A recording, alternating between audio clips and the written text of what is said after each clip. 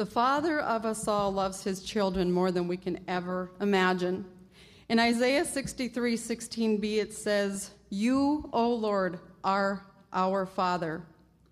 So what exactly does a father in God's eyes look like? Since we are created in God's image, I would think then we would be safe to assume that a good father should desire to have characteristics that are like God in his nature. Our society, and especially media, has been very cutting to the role of men for the last decade or more. I look at shows like Home Improvement, Everyone Loves Raymond, and many others, where the men are really made fun of and often humiliated, or at least come off like a dunce in the family. In most of these shows, the father is not respected by the children because the father is shown as one who makes some very poor choices and decisions, and oftentimes chooses the fun things in life over his responsibility as a husband and a father. These stereotypes and many other jokes, television shows, and movies in their own way make many puns at the roles of men in our society, often degrading their roles as leaders in the home. After a lot of exposure to this, how easy it is for many of us to fall into those same habits of talk. If we do not guard ourselves from those types of conversations, and if we do not look to the biblical example of what a father should be, our families will continue down a road of destruction. I am speaking to all of you. It is important that we protect and guard the roles that we have been called to. If you are a single parent, then many of these roles will cross over to you. As wives and children, we must encourage and support our husbands and fathers in prayer. As a church body, we must also support and encourage those single mothers and fathers. I don't really think any of us realize the important role that we play in the future of our children, not just this generation, but generations to come. I'd like to take a look at the next slide that talks about the statistics, and this is just of the father's effect on church involvement. This was taken from some surveys published by Touchstone magazine in June 2003. First, it says, if both father and mother attend church regularly, 33% of children will be regular churchgoers, and 41% will attend irregularly. Second, if only the mother attends regularly and the father attends sporadically, only 3% of children will become regular churchgoers, and 59% will attend irregularly. Now look at how it changes when it's the father taking the leadership role. If a father attends regularly but the mother doesn't attend, 44% of children will become regular attenders. When neither parent practices their faith, only 4% of children will become regular attenders and 15% will attend occasionally. In other words, without mom or dad's regular participation, 80% of children will drift from the faith. And yet we have people out there that are saying they're not going to take their children to church because they're going to let them decide when they become old enough. We are the examples, people. I'd also like to read a quote, and I did put it up on the screen just because there's a lot to it. But if any of you are familiar with James Ryle, he's co-founder of Promise Keepers, which we haven't heard as much about Promise Keepers in the last few years, but it was a big thing, and it still is here. But he wrote this in his book that I've been reading that's called Released from the Prison My Dad Built. And I quote, "A father's influence in his children's life is powerful and inevitable, whether for good or for bad. A dad who mistreats or neglects a trusting child, and the strike upon that tender soul is as solid and lasting as building iron bars in a prison. A cruel word spoken in anger, a nickname given in jest, a rebuke blurted out in public, or a cold shoulder in a time of need. These mindless acts of senseless dads forge the framework of solitary confinement for boys and girls the world over. And the vicious cycle repeats as these wounded children become broken parents with welding torches in the hands passing on the torment to yet another generation of unsuspecting kids. Now, that son used the words welding torches and prison bars because he actually was in the prison that his dad had been in a prison before, and at that time his dad was hired, or not hired, but they put the jailers to work, and his dad was the one using the welding torch to make the bars for that prison that he ended up in years later. But I thought it was a good story of how we do, verbally, physically, emotionally, we can build those same prisons for our children, or we can release them. One of the first things I believe is important in a father's life is to be faithful. Faithful, first of all, to God, then to his wife and family, his community and world. Therefore, I have chosen the word faithful to represent the F in father. In Deuteronomy 7:9, it says, "Know therefore that the Lord your God is God. He is a faithful God, keeping his covenant of love to 1,000 generations of those who love him and keep his commandments." What a promise. Fathers, you lead by example. Let's look at Genesis 12:11 through 13. It says, "As he, Abraham, was about to enter Egypt, he said to his wife Sarah, 'I know what a beautiful woman you are. When the Egyptians see you, they will say, "This is his wife?" Then they will kill me, but will let you live. Say you are my sister, so that I will be treated well for your sake, and my life will be spared because of you.'" Here, Abraham and his wife Sarah were traveling through the land of Egypt, which was inhabited by people who had no regards of God. Because Sarah was so beautiful, Abraham was concerned that perhaps the Egyptians would kill him so that they could take Sarah, so Abraham asked Sarah to lie. The men then welcomed Abraham, and they took Sarah to be one of Pharaoh's concubines. God mercifully intervened by disturbing Pharaoh with a frightening dream. Sarah was returned to Abraham, and they were both asked to leave. Abraham, however, did this again in the land of Gerar. I guess he, like many of us, did not learn to trust, but once again, God intervened. However, some 20 years later, Isaac, Abraham's son, did the exact same thing in the exact same place for the exact same reason, like father, like son. Another example was Samuel, a prophet of Israel who lived with Eli the priest. Eli had 2 sons who were very unruly and were misusing their priestly rights. And the slide says, Eli's sons were wicked men. They had no regards for the Lord. The sons of Eli were corrupt. They did not know the Lord.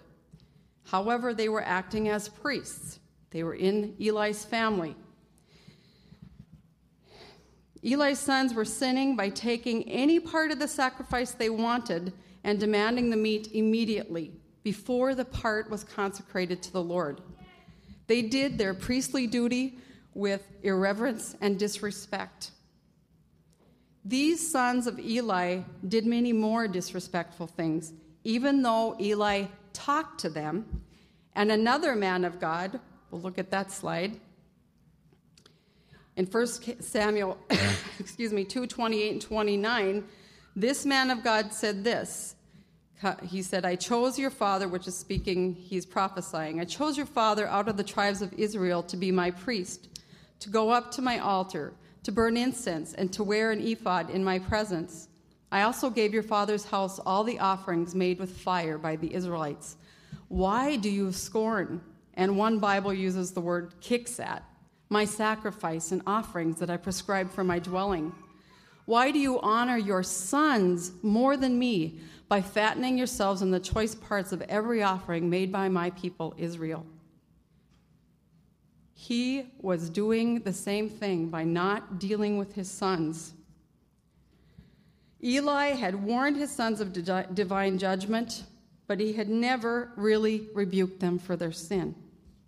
By neglecting his parental duty, he was, in effect, favoring his sons above God, just like the last verse says. Oddly enough, years later, Samuel himself had 2 unruly sons whose behavior was so deplorable that Israel refused to permit either one of them to receive the mantle of leadership from their father. So even though Eli was not Samuel's son, he was not a blood father, he was the one that he learned from. And since he never handled his sons, Eli didn't correctly, Samuel did not have the example and did not handle his sons correctly either. Father, you need to be faithful to our God and Father first, so that you will be leading your children down the right path. There will be times when you must not just warn, but you must rebuke, and you must remember that you are accountable to God for your children. You are accountable to God for your children. It is a big responsibility and one which needs to always be bathed in prayer. Spent a long time on F. The rest aren't that long. A is for attentive. Probably the most familiar story to all of us that I picked out for attentive is David, the man after God's own heart, the great warrior king. He fell into a lustful affair with Bathsheba and then murdered her husband to cover it up. His choices unleashed trouble in his lineage. Nathan the prophet told him in 2 Samuel 12:10, "Now therefore the sword will never depart from your house, because you despised me and took the wife of Uriah the Hittite to be his own." We can see in his children this was true. Solomon, David and Bathsheba's child, was a man so emotionally insecure, although he was known for his wisdom. He was so emotionally insecure, it took thousands of women to satisfy him, and even that wasn't enough. Another of David's sons, Amnon, loved his sister Tamar and raped her, then despised her. And although King David heard these things and was angry, which I think is the next slide, Lisa. In 2 Samuel 13:21, it says, when King David heard all this, he was furious. He still did nothing. He was angry, but he did nothing. So instead, another brother, Absalom, killed Amnon for what he had done to Tamar. If David had been attentive to his children and not just angry within himself, he would have found a way to discipline or punish Amnon so that both Tamar and Absalom would have had some resolve. Fathers and mothers, we must be attentive. We must discipline in a loving but sometimes very firm way. We must be both attentive to our children's needs, to their talents, and yet we must also discipline and reproof as fathers and mothers, for we are the example. T is for trustworthy. I found it interesting, the synonyms, not the synonyms so interesting, but the antonym. Let's look at the synonyms: dependable, reliable, responsible, truthful, honest, constant, honorable, and upright. But the antonym is corrupt. If we're not being trustworthy, are we being the opposite? Are you a father who is trustworthy? Do you keep your promises? Are you always honest to your children and constant in that they know that you will be there for them? In Psalm 9:10 it says, "And they that know the name will put their trust in thee, for thou, Jehovah, has not forsaken them that seek thee." God is our example. We need to be trustworthy. Our God is trustworthy and does not forsake us. He keeps his promises. H is for hardworking and heart. Proverbs 10:16 says, "The wage of the righteous leads to life, the gain of the wicked to sin." Fathers and mothers, we need to be hardworking but have a heart. We must recognize times that are important to take a break from work, to spend with our children, or to teach them how to work alongside of us, yet at a different pace when they are learning. Much of our society today does not strive to teach children responsibility, accountability, and hard work. But just as hard work is important for children to see, so is the heart of the work. In Colossians 3:23 and 24, under the heading in the Bible, it says, Rules for Christian Households. This is what it reads. Whatever you do, work at it with all your heart, as working for the Lord, not for men. Since you know that you will receive an inheritance from the Lord as a reward. It is the Lord you are serving. If we can keep in mind at all times, it's not what we're going to have here, because that will pass away. I could die today. You could die today. We don't know. Everything we have can be gone in a moment. But whatever we do, if we're working at it with all of our heart, as if we're working for the Lord. Are you working to make money and become more well-known in your job?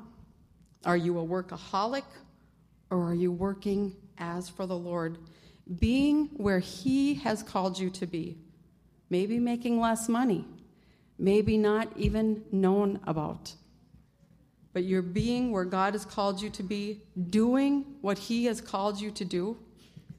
Remember that you want your children to know that material things will pass away, but the love of the Lord and of you as a parent remains forever. E is for encouraging. When you think back to the statistics that I showed at the beginning, you see the difference that a father can make on church attendance of his children. Imagine the impact that a father has on every other aspect of their life. Our Heavenly Father encourages us by His Word, and He tells us in Galatians 4:5 through 7, God sent His Son, born of a woman, born under law, to redeem those under the law, that we might receive the full rights of sons. Because you are sons and daughters, God sent the Spirit of His Son into your hearts. The Spirit will call out, Abba, Father. So you are no longer a slave, but a son. And since you are a son, God has made you also an heir. We have those rights. We want our children to be encouraged and know how much we love them, that they are our sons and our daughters, that we are proud of them, that we desire for them to know our Lord and Savior, that we desire for God's will in their life. In Isaiah 41:9 and 10, and here he's talking to Jacob and the descendants of Abraham, and he said, I took you from the ends of the earth, from the farthest corners I called you. I said, you are my servant. I have chosen you and have not rejected or cast away you. So do not fear, for I am with you. Do not be dismayed, for I am your God. I will strengthen you and help you. I will uphold you with my righteous right hand. God chooses us. Fathers, are you encouraging your children in their God-given talents? Are you reminding them how precious they are to you as children and to God? We must all be very careful to not encourage children in things that we think they should do or would be good at. We need to be praying that God will help us to see what His will is for our children, what their gift is that He's given them, and encourage them in that path. Remember, too, that we learn from mistakes. To encourage a child to press on when they have failed is when you're teaching them godly characteristics like perseverance. R is for relational. In the very beginning, Genesis 1:27 says, so God created man in His own image. In the image of God, He created them. And Genesis 2:18, it says, the Lord God said, it is not good for the man to be alone. I will make a helper suitable for him. God is a relational God. When people ask me if I'm religious, I say, no, I don't believe in religion. I believe in relationship. A relationship with our Savior, a relationship with our family. In the same ways, Father, it's important to make sure that you are building that relationship with your children. Are you taking time each day to just talk with them or play with them? Are you letting them know by your affection, your time, your response, and your attitude that you really care about them? I often think of a saying of Joyce Meyer's. It's something like this. I can't quote it exactly, but just as you don't become a car because you go in the garage, you don't become a Christian by going to church. In the same way, parental relationships are not just there because they are your blood or adopted child. Relationships are built from the inside out, looking at the heart like God does and then listening. Make it your goal to be relational, vertically with your Heavenly Father and horizontally with your children. Whether people from the Bible or people of today, the sins of the fathers are indeed visited upon their children to the third and fourth generations. I'm sure you can think of people. You may be one of them. However, we must also remember that God shows mercy unto thousands of them who love him, not just 2 or 3 generations, but thousands of them who love him and hear his commandments. Fathers and mothers, sisters and brothers, we can all break the cycles of generational sins or traits, but we must seek God and deal with the situation. We must seek forgiveness, seek truth, and remember what God says to Jeremiah.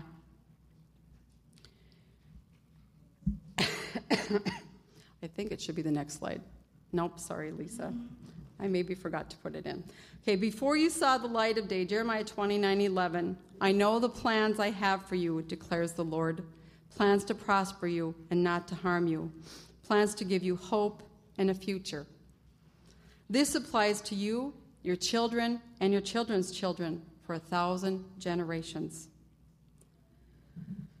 Some of you out there have not had a good parent or good parental relationships.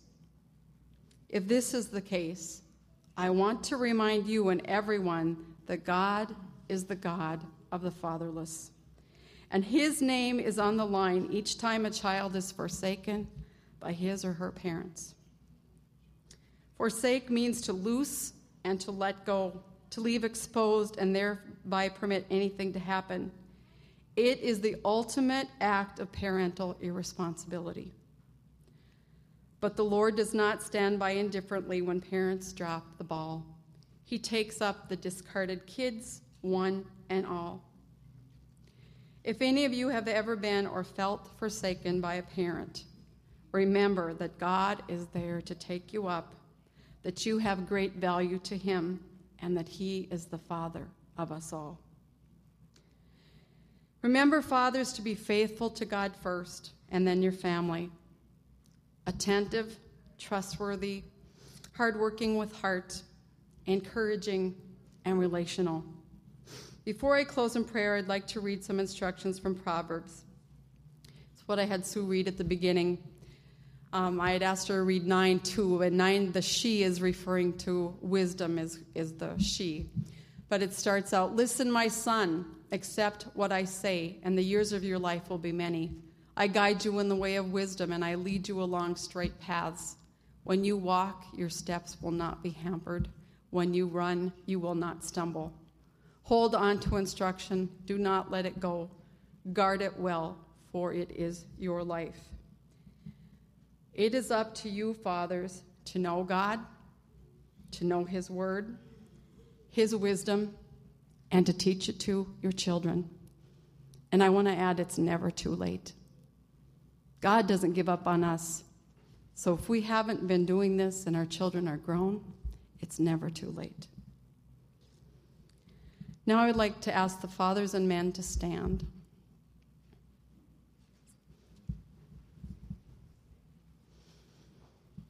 And I would like everyone that is close to any of these men or fathers to go and just put a hand on them. So who's ever close by, if somebody doesn't have anyone close to them, just put your hand on them. Jim, you're a man. I know that you help in the raising of many children. Nolan, you're close enough. You can stand. Okay, so I should see some hands on all these men around us. Casey doesn't have anybody. Oh, yep, sorry, she's sleeping. All right. Now, I would like you to just pray with me as I pray for them. Heavenly Father, I pray that you would cover these fathers and men with your love, that you would help them to become on fire for you and for being the leaders in their home and families. I pray, Lord, that you would touch their lives every day with the joy of family and children, that you would deepen their desire for you and for what you have ahead in their lives. I pray that the men would take back their territory and not allow society to degrade them as fathers and leaders. I pray that these men would guide their homes and our country in godly paths. Bless the wives and children also, and help them all to be willing and active servants for you. Amen.